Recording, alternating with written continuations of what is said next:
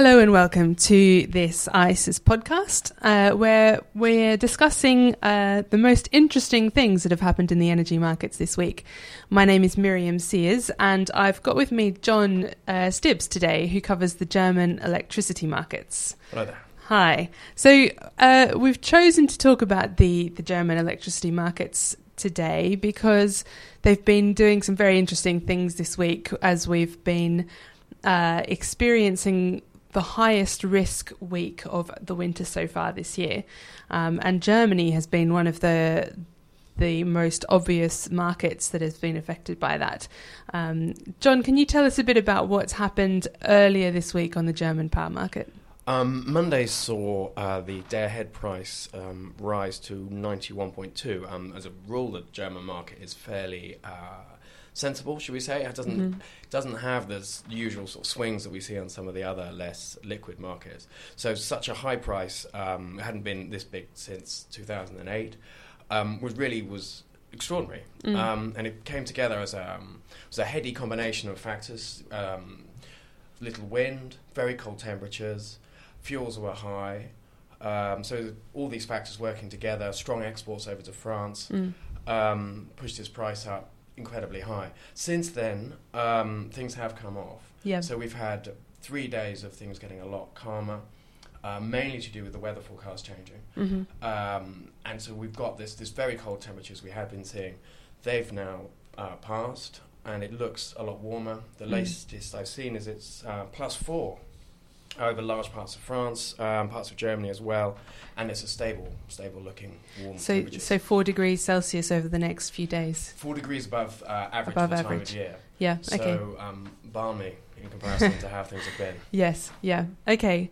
And so obviously we've seen prices come down in the latter half of the week because of these reasons, namely the temperature and other factors.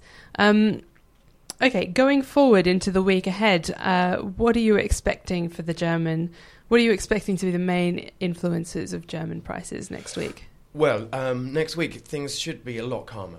So we've seen this halving of the day-ahead price since Monday. And I think next week it just still looks pretty calm. The day-ahead is a lot cheaper. The month ahead also has lost significant value. And obviously we're coming up towards the end of the month. And it is going to close high by historic standards. But it will still have lost a lot over the course of this week. But even though it's going to close high, there is the potential for a crunch coming up in February. Right. We're going to see quite a lot of German nuclear capacity and French nuclear capacity coming off next month. Right. So this has the potential for, if the cold temperatures return, then there could be another spike in prices, really very strong, particularly in France, where their supply constraints are much more serious than in Germany. Yeah. So this is a potential outlook, and there is this upward risk. Yes, I guess it with the nuclear capacity dropping in February, I guess all eyes will be on what the weather does. And one trend is that when temperatures are low, wind also drops off. So without wind, without as much nuclear as it usually has, and as demand soars with very cold temperatures, then that's where the crunch could potentially happen. Potentially we could see these day-ahead prices, soaring once again. Yes. Okay, great. Obviously, we are going to be keeping a close eye on this market going forward, so stay tuned for more information. And if you want to find out more about our energy coverage, then you can go to www.icis.com/energy. Thanks.